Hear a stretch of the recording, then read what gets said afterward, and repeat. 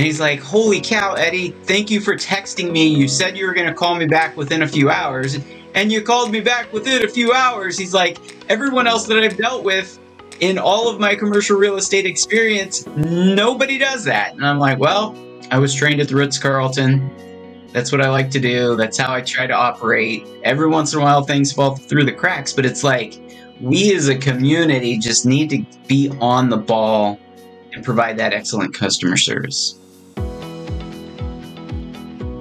Welcome to our podcast. It's so awkward that we're not in the tub this particular time.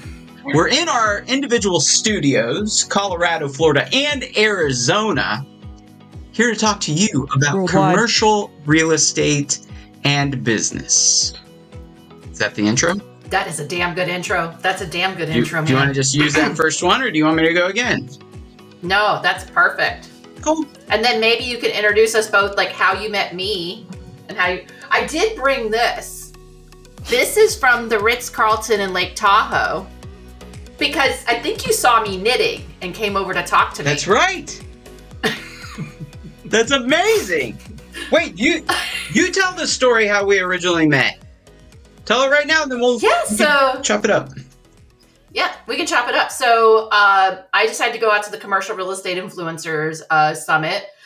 I was on the different lists and thought it would be great to learn. Did not really know any of the people other than online, but I just decided to be myself and just go out there. And one of the things I love to do anytime I don't have my two kids is if I'm on a plane or whatever, I like to knit. So I was just knitting by the fire. He came over to talk to me, and then we ended up having several other conversations over that weekend. And then the next Commercial Real Estate Influencer Summit in New Orleans, we got even closer. And then by this year, he's helping me with my luggage, out to my car in Orlando and all the different things. And we text and we Insta message, and we've done other collabs, and it's just awesome. It's because, he does Eddie does the same type of commercial real estate as I do, families and businesses, but in Arizona. It's like we're twins. All three of us, we're triplets. Oh, yeah. Yes. Aviva, do you remember how you and I met? I don't. I have a idea of how we met. I think it was on the Tiki-Talkie. It was definitely on TikTok. I definitely met you and Kyle on TikTok. You two were my intro to brokers who use the internet to talk about our industry. And I think maybe I was talking to Kyle and he was like, you got to meet Eddie, but I don't remember now. That sounds right. Yeah. And then we kind of hit it off immediately. Yeah. And then we had our text strings, which is always fun. And then we made some videos together, which is always fun. But we didn't actually get to meet each other until this year in person, which is crazy. But it felt like I already knew you. That's the way it should be. Yeah. Oh, it's awesome. I love our little community. And yeah, absolutely. It's cool too, is you really know someone. What strikes me about you both is I like it when people are real on social media. There's some people that put out what they think they want people to see of them on social media, but you are the real deal. I'm the real deal. I don't I'm not trying to pretend my life is perfect. Sometimes it's a mess. And I think it's important to put that out there because otherwise you feel inadequate, in this Pinterest perfect world that, I don't always have my shit together. Look, the reality is that nobody's perfect. And I think we shifted from this world where maybe 5 years ago, the expectation was a perfect Instagram feed.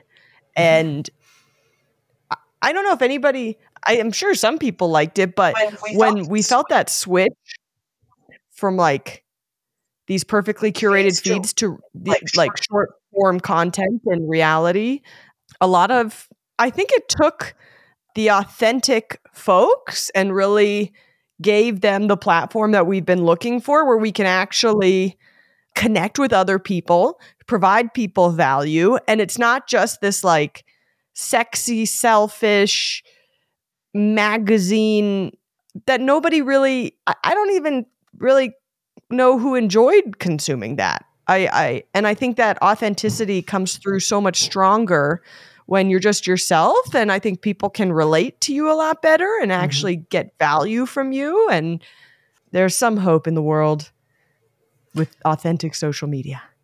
I love it.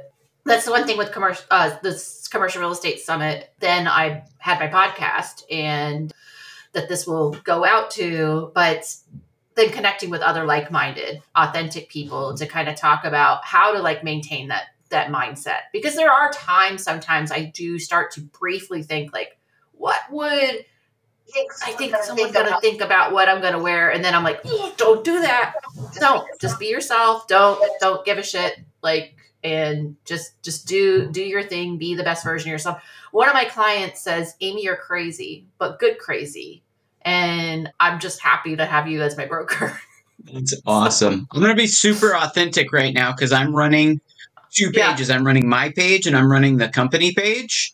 And I got to tell you, it is so in my head right now because my other business partners are not into what we do, and what they're willing to share and what they're not willing to share is like you talking about what can I post versus what shouldn't I post and what are people thinking.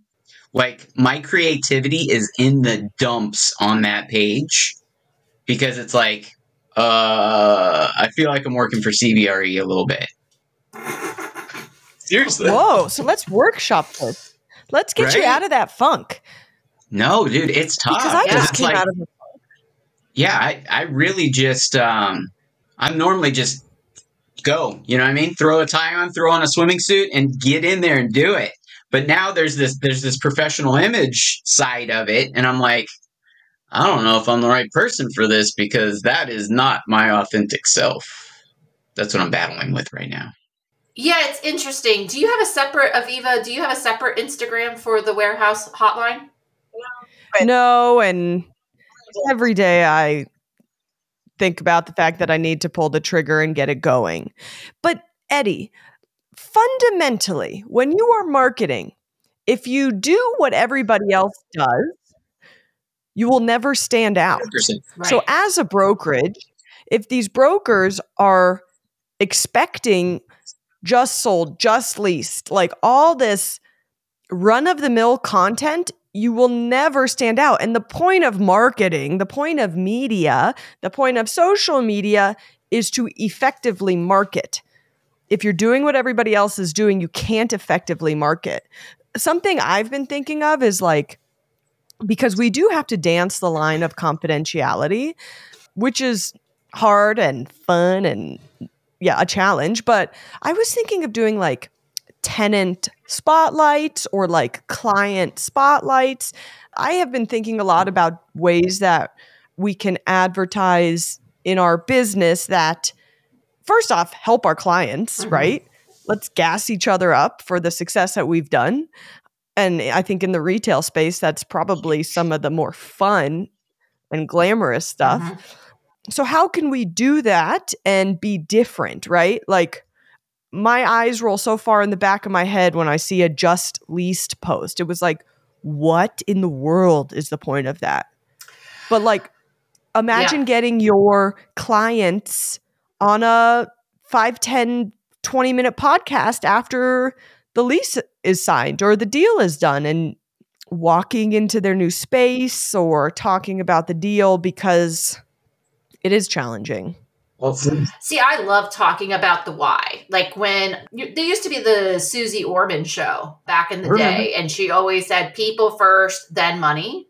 That's kind of like my philosophy to commercial real estate is it's always the people and what's the lifestyle, like what's their goal. And then the property is a tool for them to like reach their goals. And so when I do close a deal, I like to tell the story of like, what is it that we accomplished? And I told Aviva the story of one I closed just a couple weeks ago, and the doctor was fine with me putting all out there that I got, part of his spaces, but he had 3 vacancies all of a sudden happen at the same time within his 2 12,000 square foot commercial condos. And another brokerage just did not get the marketing done correctly. It'd been sitting there. He eventually pivoted to me, but at that point he had been having like, $20,000 a month go out the door, for these spaces and no rental income coming in. And he was ready to just like liquidate and sell. And then I reminded him of how hard it is to acquire commercial real estate.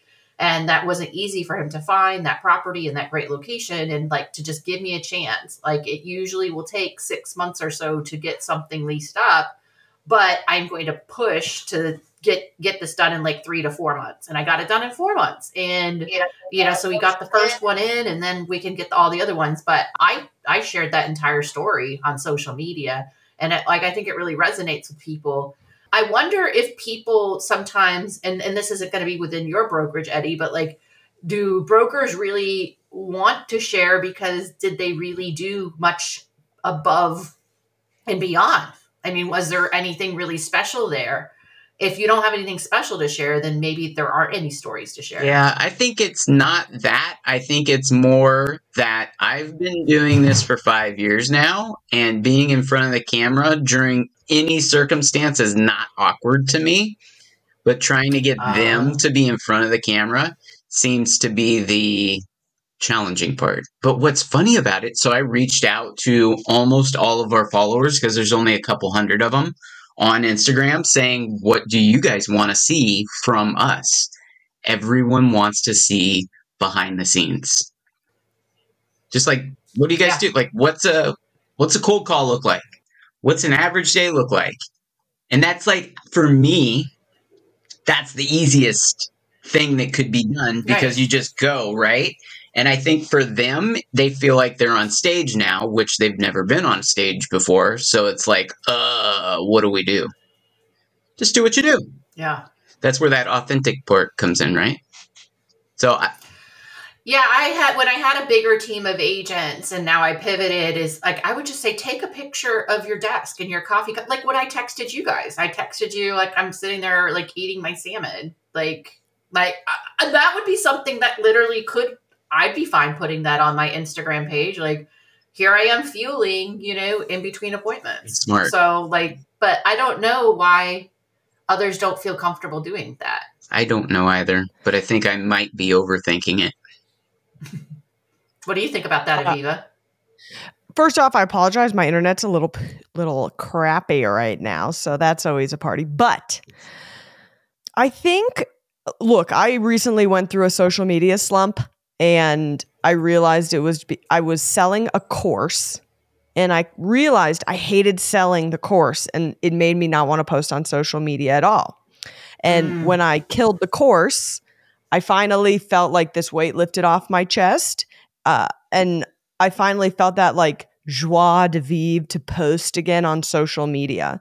So, Eddie, I think you clearly have a block, and I would have a block too if I was trying to run social media for a brokerage who wasn't picking up what I was putting down. I think you kind of have to do some work on yourself to figure out what is your social media block, and then how can you break it down so you can just be yourself again. And maybe that is just being yourself. I don't know the answer, but I want to ask you all a question that relates to commercial real estate. When do you say no to a transaction? Or when do you know when to say no? Because I struggle with that, and I'm curious. Eddie, Eddie, go thank you for first. raising your hand. I ask very hard questions up front. And generally speaking, and I did not do this in the past, this is something that I started within the last year or so, because I found myself spending a lot of time, wasting a lot of time. So I know whether or not I'm a fit for that person within the first conversation. Maybe the second conversation, I'll shake everything out. But it's talking about money, it's talking about partnerships, it's talking about all the stuff that the landlord is going to ask that's really uncomfortable to talk about. So I know almost immediately whether or not A, I can help them, and B, whether or not we're going to be a good fit. I have the same process. I call it BANT. and Eddie and I have talked about it before. So BANT, B is budget. So show me the money, like the Jerry Maguire like movie. Like, how much money do you have? Like, how is this going to work?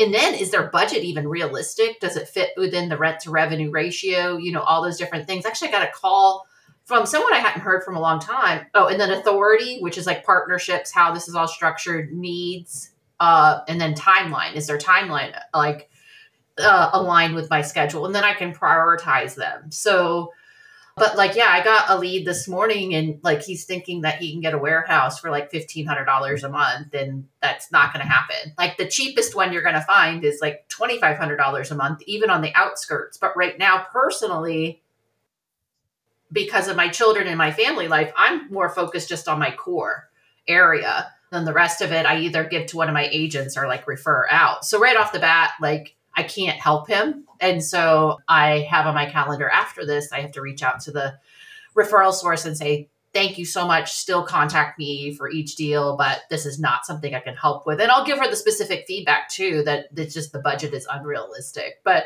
I think the more you say no, the more that you're able to say yes to other things. Is that something that you're struggling with right Wow. now, Aviva? I think, unfortunately, money is probably the biggest one. Like, I know you want to buy a property, but if you don't have any money, we're wasting everybody's time. And then I think another aspect is just being practical. It's just like you're saying, like the person who wants a warehouse for $1,500. First, those don't exist. Second, I'm not going to make any money on this deal. Therefore, my response is, this is outside of the capabilities of our brokerage, but we're happy to refer you to someone who's willing to dig it up for you. Yeah. So, but I struggle with that every day, and it's a Well, trip. that's because you're using Google, right? So you get so many inbound leads that I'm guessing you're having that conversation a lot. Yeah, I get a bunch of inbound leads. And one thing I will talk about too when she comes back is, basically, as commercial real estate brokerage owners, is we have two funnels. One is we're trying to get all of our clients, and then we create a marketing funnel too for our listings. When I break down the profitability, number one, I make the most on selling a building. Yep. But sometimes that's not in the client's best interest. So I'm not going to recommend it when it doesn't. But then secondly, when I actually have something for lease, I don't necessarily always make good money on the landlord side by the time you paid for the sign and the photos and all that kind of stuff. But if I pick up a tenant, those tenants are so sticky. They're out there looking, and then you just grab them up. And those ones, last year, we had two $25,000 ones. Yeah. So off a sign. I mean, that's good. I call that deer. There's squirrels, deers, and elephants. That's funny. I've never thought about it that way. You know, I like to defend the brokerage community, but I'm working with two clients right now, and I'm working with them because other brokers wouldn't give them the time of day. And literally, Yeah. one of the deals, we're going into the same space. And I told the broker, I'm like, hey, listen, they called you 5 times. You didn't respond. I've showed them other spaces. You never showed them the space. They still like the space and they want the space. And we're at lease right now. And it's like, bro, like, all you had to do was call these people back, ask them the hard questions. They have the money, they have the experience.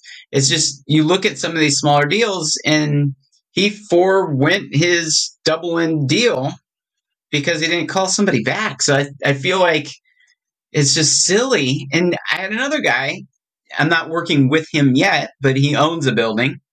And he's like, holy cow, Eddie, thank you for texting me. You said you were going to call me back within a few hours, and you called me back within a few hours. He's like, everyone else that I've dealt with in all of my commercial real estate experience, nobody does that. And I'm like, well, I was trained at the Ritz-Carlton. That's what I like to do. That's how I try to operate. Every once in a while, things fall through the cracks, but it's like, we as a community just need to be on the ball and provide that excellent customer service. Ooh, that's interesting. I wonder to myself, some of the brokers, not all the brokers, were handed their commercial real estate business. Like we have a lot of generational. And Aviva and I were talking about it in getting ready for like today's podcast is, she's had to kind of like work to make everything like happen. And you have that work ethic. I don't want to say that there's this superiority, but I don't know if there's like a better word, that maybe they don't understand where these small business owners are coming from and like how it means like everything to them. Like I know when I'm going through a business decision, it's in my mind. I sometimes wake up and think I've had like a full work day, like in my head when I wake up. And so I totally get that. Yeah, we should talk a little bit about that. But I wonder if it's like the empathy and they just don't have that perspective. It's funny that you mentioned that. So I've got a friend that's in San Diego. His name's Jamal Brown, and he left one of the big firms to start his own firm. And he was actually talking about that conversation with his clients, having that empathy because you're running your own business. You kind of know what they're going through, like those ebbs and flows and all those feelings and everything that comes along with it, versus, like you said, another broker that's just handed deals all day long. It's different. And I find too, and it's not all of them. Again, there's some really good brokers that are at the big three and other brokerages. I'm not going to say that there aren't, but sometimes it's just a high dollar ticket salesperson, and it's like the person that's selling the insurance like that, and they are putting people in universal life insurance, which according to Susie Orman is like the worst kind of insurance you can get into. But like some of these, and then they only want to do it if it's going to be like really like lucrative and like have a minimum. For me, I don't necessarily have like a minimum. Like for instance, that the guy I just talked about that had like a smaller deal on the out, if he had maybe multiple companies and this was like one of many companies, and then there was a way to like maybe grow with him. Yeah. So I'm doing one of those right now. It's interesting. Yeah. I'm in the midst of one of those right now. It's not a lucrative deal. It's a relationship building deal. Yeah. Hey, Aviva. But yeah, it takes. Hey guys, what's up? Hello. Thank you for your patience with me. You're good. We're good. We were having the conversation. We were trying to figure out why it is that some clients have to call other brokers like 5 times. And then they decide to go on Google or social media, and then they find us, and then we actually call them back. I don't know, but I love brokers who don't call their clients back because those are my clients and I call them back. I have so many people who are like, we don't want to work with the big brokerages. They've been burned before. Mm-hmm. They want that concierge. They want to be treated like a human and not a cow in a slaughterhouse. And I can provide that for them, make a living, and they keep coming back. And, Eddie, I didn't know you used to work at the Ritz-Carlton. See, I've been working since 13. My first business was cleaning houses. I made a lot of money doing that. And then I also did newspapers. Like I stuffed inserts into the newspapers at night. Then my first W-2 was working at Perkins. And I made hella money working at Perkins. Like all my customers loved me. And then when I graduated from high school, they all brought me like checks. I was able to buy a car. That's awesome. That's so interesting. So I started working really young too. My dad was an engineer. He got laid off from his job at Honeywell, had to start a landscaping business because he didn't know what else to do. But he's like, I know how to mow yards. And I got hired as a 9-year-old to help him on the weekends. And that's kind of where I got my work ethic is 6 a.m. every Saturday and Sunday, get to go to work with dad. Damn. Yeah. The stuffing the inserts was actually at like midnight. Mm. And then we would start like as soon as the paper would get printed and like dropped, I would be in the back of like the van rolling around, like stuffing the inserts and then throwing it to the front of the van as we're like driving through the hundreds of houses to throw the paper in the driveway. That's amazing. Oh, the first few times I lost my cookies, but then eventually I got used to it. Wow. Aviva, what was your... I got my start, as a My true first job was when I was 18, and I worked in the food hall at my college for $7.25 an hour. And then I was a waitress for like, I guess I was 18 till maybe 25. Oh, I would, I'll be honest, I grew up with a silver spoon shoved in my mouth, but my parents always told me that I was never going to amount to anything because I had everything. And that gave me this fire that was not ever going to happen. And so I appreciate that because I love working. I love what we do. And I really empathize with people who don't love what they do and don't love working because it's so fun to wake up every day and just put one foot in front of the next, even when it's not glamorous. I was listening to another podcast, this guy named Patrick David, and it was funny because they were mentioning some service experiences that they had.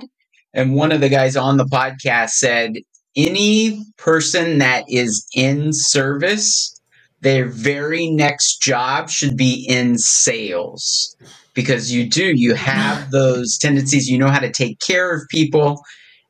I think he actually said if you were a good server, you should go into sales. But it's like those two mesh so well together. And they do. especially I loved testing it. I noticed that like I could not mess with tables, but I learned when I was serving that there were ways that I could say things that would get them to do something that like we would have a special and we would have competitions for who could sell the most of the specials. Yes, we had competitions at Perkins too. I remember. Yes. And I just totally got off on figuring out how to sell better than everybody else. And it was just funny to figure out your whatever worked and then like triple down on it and just run laps around the other servers. I loved it. I got to hostess some, and we were selling these calendars for Give Kids the World. And, if I sold the most amount of calendars, I would get like some kind of bonus, like as well, like, but it was doing good. The money was going to go to Give Kids the World. It was a great foundation. I found the page in the calendar that had been drawn by a kid using a straw. Like they went and like blew the straw and made this straw art. So I'm just like, do you want to help? Like this kid had no arms and they did this painting using like a straw. And I sold the most amount. Sounds terrible. awesome. But you figure out the one thing. And then, one of my best clients comes because I have a service background. I started getting my hair done at Mosaic Hair Studio and Blowout Bar back in 2011. And they were in their first location. That was their first building. Now they have 4 properties. And we're actually developing this like 15,000 square foot thing. But I've been along the journey. But sometimes because I was so busy with work, he'd come in early for me. And I found out like Mike, at Mosaic does not like to come in early. So I found out how he liked to take his coffee. And if he came in early for me to like accommodate me working and all this other stuff, that I knew that he liked his coffee with cream and no sugar. And I would bring him a coffee. And like, I know he's the one providing a service to me. But like when I go to the car dealership too, like if they do a really good job, I'll bring a dozen donuts to the crew. And let me tell you what, like I can get in anywhere easily. And they're like, can you give people like courses on how to be a good customer? But it all turned around. Like eventually then Mike wanted to he ended up buying the property next to him. I was not his broker. He did that direct, but then he bought another property in 2018. And now we bought some land and now we're developing this whole condo project. But it just came because people remember how you make them feel. And a little goes a long way. Yeah. Yeah. But just knowing how people like to take their coffee. Let me ask you, what are your thoughts with closing gifts? I don't do it anymore. I used to, and what I do is if I have an opportunity to do something that I feel is like meaningful, like I found out Bomba socks for every pair of socks that you bought people, that you get another pair of socks. So one year for like Christmas, I sent out like 100 pairs of socks. I still get texts from people. This was 2016, this is 7 years ago. people, and I was like, I know you're not supposed to give socks as a gift. And that was my closure letter with it. And like, but I'm going to anyways. And I still get messages from people 7 years later saying they love the socks. So I think if you're going to do a gift for somebody, make sure it's like meaningful, or maybe take them out to eat, or make a donation to their charity. What I've started doing. Or a really cool book. Like New York Times has 36 hours in different cities. And they also, a cool book is Atlas Obscura. So I'll sometimes give people a book and like that has to do with traveling. And I said, I'm so glad to have been a part of your commercial real estate journey. And I'll write it and I'll put like a Beyond Commercial Circle sticker inside of it. So then it's there forever. Those are some of the gifts I do. But I used to do like wine baskets and stuff, but nobody remembered it. I think the experience part is important. Like I even started doing that with my two nephews and niece. The experience versus the stuff. Like for Christmas, we don't do toys. And I feel the same way. And actually, my mentor was the one that mentioned it. I'm like, early on, are we supposed to like buy them something? Like, what do we do? Like, no, we're taking them out to lunch or we're taking them out to dinner. Really nice dinner. And go that route versus you know what I mean? You might know them well and you can buy them stuff, but I feel like if you're gonna buy somebody something cool, it's funny. So Blake Haggett, I really want a Bentley. That's kind of one of my goals. And Blake Haggett from Idaho, one of our friends, he sent me a little model of a Bentley, and it's sitting right across from my desk right now. I think those type of things are like really cool for like surprise and delight, but like closing experience. Yeah. I tell my friends, and my friends get to know this, is like, if we're really, really friends, just please don't get me anything for like my birthdays or Christmas or anything like that. Like, I just want to spend time with you. Like, I want to do things with you. And then I think about it, like, you know, if I run across something like my best friend, I got her these wine glasses that says, we're going to be friends until we're old, and then we're going to be new friends again, because like, you know, you're not going to remember, like you're going to go senile or something. And so like whenever I go to her house, we put both of the glasses there, and then we both drink wine out of it when I go to her house. But I don't know. What do you think about that, Aviva? Oh, I'm toggling with it because like a lot of the leads I'll get will be from Google, and then we'll close a deal and I will not know anything about this person. Yep. And we have a lovely relationship. They live in a different state. And it's like, I don't know what to get these people. You know, I've done the Harry and David baskets. And I just feel like it's just like you said, like people just don't care. You know, maybe somebody I know, like I placed a thrift store with a client who I have worked with a ton, and I got her this custom sign for the store and she loved it. But my issue is these people I don't know who I want to give, or I don't understand I don't understand why we do it, if we're supposed to do it, if they expect it, if they care. But I've just been thinking about it a lot and I don't know the answer. If you're going to do something, and these are business owners, I would say do a book. Like if you want to mail them something and you don't know them very well, like shout out to Dr. Benjamin Hardy with 10X is easier than 2X. I mean, he sent me a couple boxes of his books and I mailed them out with handwritten letters, and people love that. And then you could write your information like in it, so then they can think about you potentially when they do it, and you've left like a memento. One thing to pay attention to too is like, I think the problem is if you give people wine, some people don't drink. So then it's like offensive. I actually have in my Salesforce CRM, I figure out if they want, I have a toggle down red wine, white wine. As I learn information about people, I create a dossier, kind of like when you go to the hair salon, they know your hair formulas. But I can go red wine, white wine, and then also I can check if it's non-drinker. And so if I do want to eventually, let's just say I'm closing like the third, fourth deal with somebody, I know right away, I can look at their profile, and I have an attorney I represent. I know he's very active. He loves going in the outdoors. And I've learned that he's a non-drinker. And like, it's like red alert, make sure like if you are going to do something, don't do a wine basket. So I got him a reusable bag from REI and put a gift card inside of it. And he loved that. So the next time he went like hiking, he was able to get some new stuff. So I don't know, Smart. just try to ask questions and try to pick up the different nuggets. I know you're like meeting them from Google, but hopefully they'll come back to you again. And then, because you just are finishing your second year with the warehouse hotline. It's like last year was like a full year, and then this year. Yeah, exactly. These people are going to come back. Like, yeah. And they are. And I'm Yeah. like, I want to give them a gift, but they're still coming back. I don't know what to get them, but I like the idea of a book. Mm-hmm. Or yeah, I'm thinking about it a lot.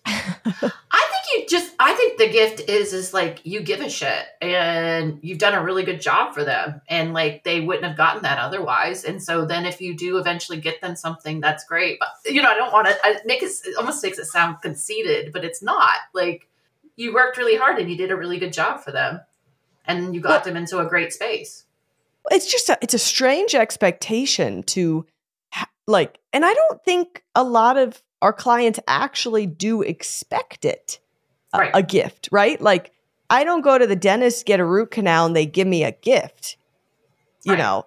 So I just think I just have been thinking about it a lot. And I think socially it's weird. But if it's expected, I mean, I'm all in. But it's kind of like you said, like this year I've kind of pulled back on the gifts because I kind of felt like people didn't care about the Harry and David baskets. And my clients have been repeat clients just this year without the Harry and David. And I'm like, oh, you're right, Amy. Like they just want to be treated like a human. They just want proper service. That's way bigger than a gift than a Godiva chocolate basket, even though I'll smash a Godiva chocolate basket any day. Yeah.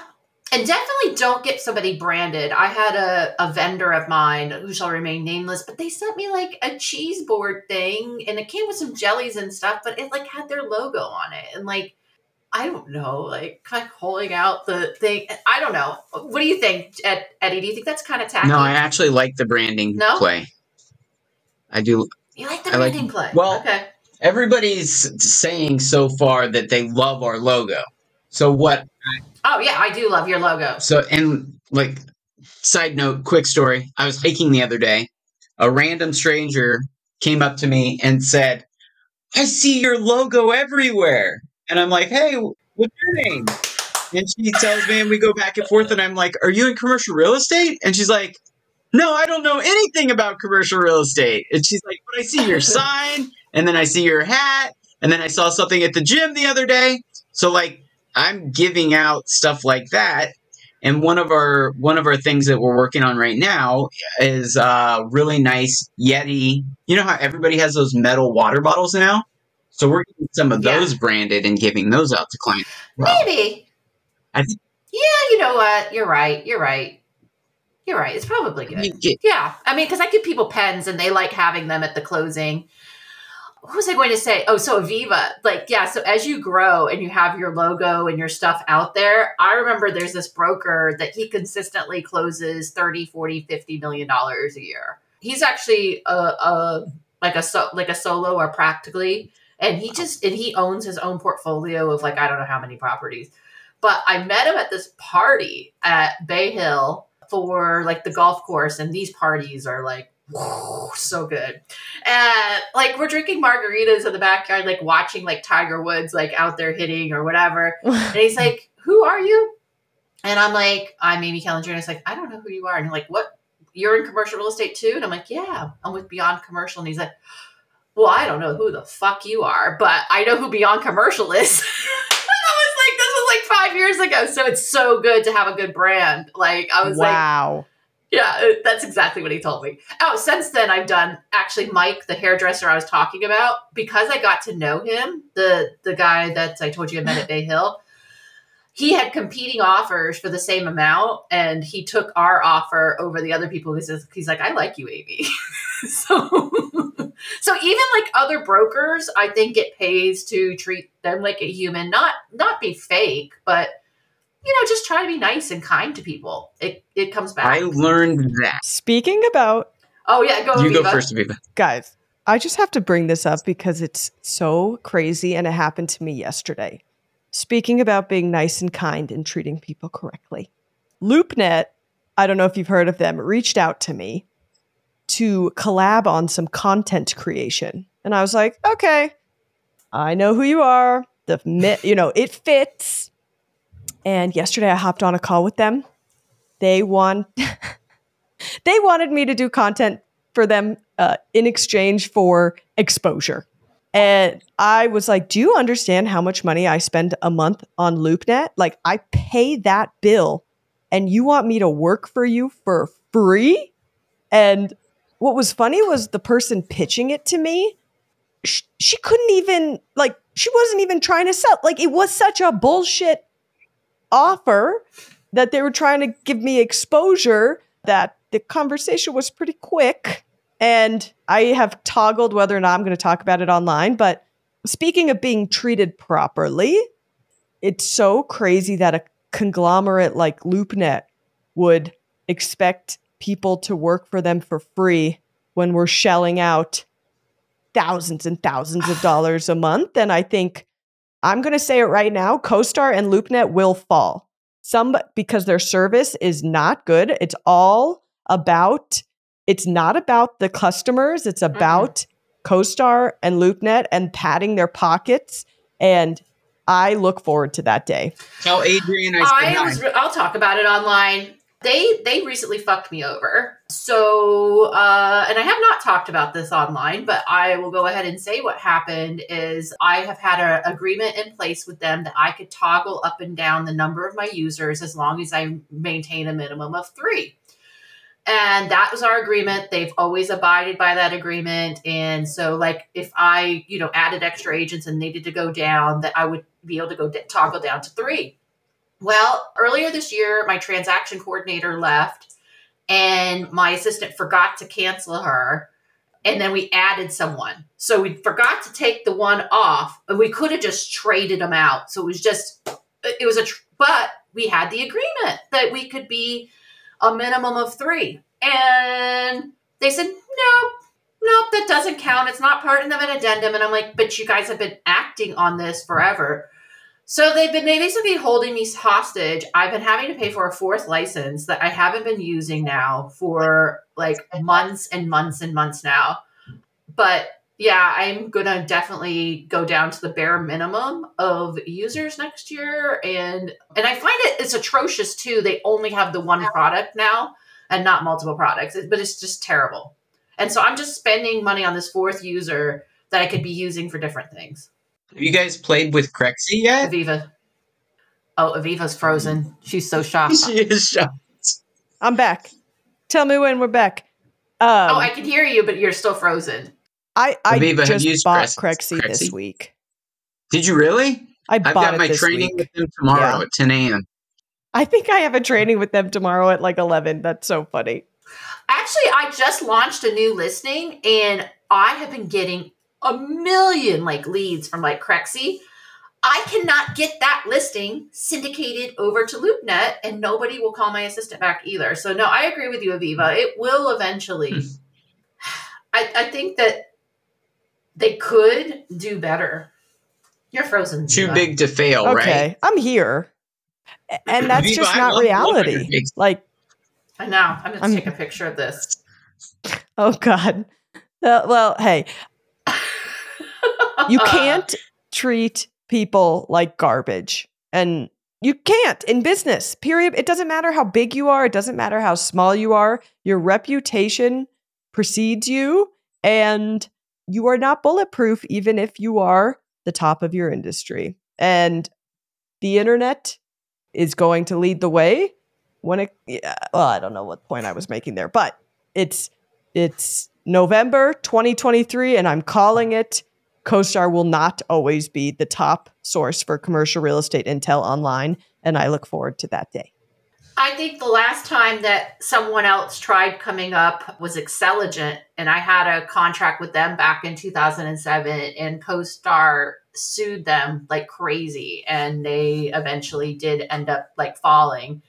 But no, I think it just caused a huge amount of indigestion for me to like spend the extra hundreds of dollars for that fourth license. And I was getting no value and they didn't care. And I had emails, and even the rep that had the agreement with me went to bat for me, but they just said their policies were that they weren't going to do it. And I just thought it just was really shitty. It was very shitty. So You guys want to hear a fun story? They're going to love this segment. Like aha. They are going to love this Go segment. ahead, Eddie. Do you want to hear a fun story? Yeah. Aviva, raise Yes. your hand if you want to hear a fun story. I know, she's like frozen. I got to send her what it looks like. Hold on. She might. I think it'll be okay. It will be okay in the wash. It's just not going to be the most my glamour moment. It will come out. It's just stuck. Okay, so we've, for some reason, and tell me if this is the same on your guys' end, it's a revolving door over there. Like, we always have new reps. Every 3 to 6 months, it's a new rep. So we had this kid that calls, and he was very sassy. And he goes, I need to talk to you about this particular building. And I said, okay. And he said, how many units? So we went through the whole program. And he said, what's the cap rate? And I said, it's a vacant building. And he said, I understand. You already told me that. And he said, so what's the cap rate? And I said, so-and-so, it's a vacant building, dude. And he's like, you're not understanding me. And I go, can I give you like some commercial real estate 101 real quick? And he goes, yes, after you tell me the cap rate. And I'm like, bro, it's a vacant building. And he just like, you're like, I feel like I'm taking crazy pills. Seriously. Yeah. So at any rate, he was gone a couple weeks later. Yeah, well, unless you're one of the big three, and I think you have to have like a threshold. It's almost like banking at the big banks, like all the small business bankers. It's a revolving door. It is very hard to be a small business owner. Like, then you have to, unless you're with like a small community bank, then those people tend to stay there, and you have someone that like treats you well. But being a boutique brokerage owner, yeah, I have a constant revolving door of my researchers, and I'm just not like they use the small accounts to train these people to kind of bring them up, and they just like throw us brand new people that have no idea what they're doing. I recently hopped into the world of institutional deals where I had the rude awakening that none of the big brokerages actually share the information with CoStar. So they have no information on the bigger transactions, which makes it kind of useless. But it's just been really eye-opening this year. And I've got horror stories from CoStar that I won't say online. I won't say on a podcast, but I'm waiting to be impressed. I am yet to be impressed, specifically for how expensive the product is. Well, and I really appreciate like their support of different organizations that I'm involved with, and I know it's not those people, but I think there is a systemic, issue that needs to like be like addressed, and I think just because you're big doesn't mean that you can just do whatever you want to do. Agreed. Yeah. I know. They're kind of like everything I wouldn't do in business, which is ironic because I use them. But you kind of have to. My friends, I have to leave in 10 minutes. So, Eddie, I want to tell you this question I was talking to Amy about before we hopped on with you. And the question is, if you could buy any iconic commercial real estate property in the world, what would it be? And then the second part to that question is, if you could buy any iconic commercial real estate property in the world, what would it be and what would you do with it? Oh, man. Well, obviously, I'm never leaving Phoenix. Phoenix is always going to be home base. And there's a building, so it would be here in Phoenix. There's a building in downtown that even before I was in commercial real estate, I would literally just stop and look at it. You can Google it. It's called the Lurs Building. And the most recent plan, it used to be an office building with retail at the base. The most recent plan for it is it's going to get turned into a hotel. What I would do with it is stick with somewhat of that plan, right? So it's already got the retail at the base. I would do hotel in the middle, and then I would take the top portion of it, and I would guess it's 130,000 square feet total. I would take that top part of it and turn that into my residence. Ooh, power move. Power move. Amy, what about you? Did Amy already? Yeah, that's amazing. Yeah, I love like Orlando, but we're not super mature, and they're like, I can't say that there's anything that's super super sexy here that I would be like, oh, I love that property. We have some cool warehouses ones for lease right now, but I thought the Flatiron building in New York, and then actually making it like the Continental, like in John Wick, and making it so that there is actually a Continental. Yeah, that'd be cool. What about you, Aviva? Sick. Okay. So like Have you guys seen all John Wicks, by the way? No. Oh my God. I've seen all 4 now. And I've seen them all multiple times. It's like, wow! Can you blow more people up? It's amazing. So go ahead, Aviva. In line with what Eddie said, like, I am such a Denver kid. I'm never leaving. I would love to buy Denver International Airport and turn it into just this like epic retail, essentially what it is without the airport element. Maybe like add sports or like fun experiential things. And then probably, okay, Eddie, yes? Eddie has a Thank question. you for raising your hand. Are you going to keep the alien aspect of it? Oh, hell yeah. Aliens can stay. Oh, yeah. Are you going to show us them? Because they're under there. The airport already does play with it. It's actually very funny. There's always construction in DIA, but there's signs everywhere being like, is it construction or is it a lizard tunnel? Like, it's actually very funny. They have fun with it. I don't think it really is an Do you have any underground... aliens in Phoenix or just in Denver? Google the Phoenix... Eddie is an alien.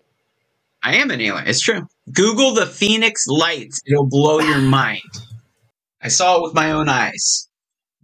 Hey, the weather's warm in Phoenix. I get it why the aliens would go down there. I like that. Orlando's kind of boring in that respect. So, yeah. That's fair. Okay, my friends, this has been really fun. This has been fun. Yeah. I ironically am going to a gun range with my co-star rep, which is funny because I was just talking shit about him. But this is what we do here. What do you shoot? Well, my co-star rep's got some cool ARs, and I got a Glock, so just try to learn how to protect myself. Don't come after me. So I know that's kind of controversial. I got my concealed. It's the world we live in. And there's a shoot street right down the road from me. What about you, Eddie? We don't have to do. Yeah, we don't have to get concealed permits anymore in Arizona. You can conceal without a permit. And I've got a couple handguns, couple shotguns, a lot of my grandfather's old guns. We've got in my parents' house in a safe, but we've got some cool stuff. Yeah, I only have one. I got a few years ago. Yeah, cool. Hey, it's unfortunate that you want to close it out, Eddie. Oh, good.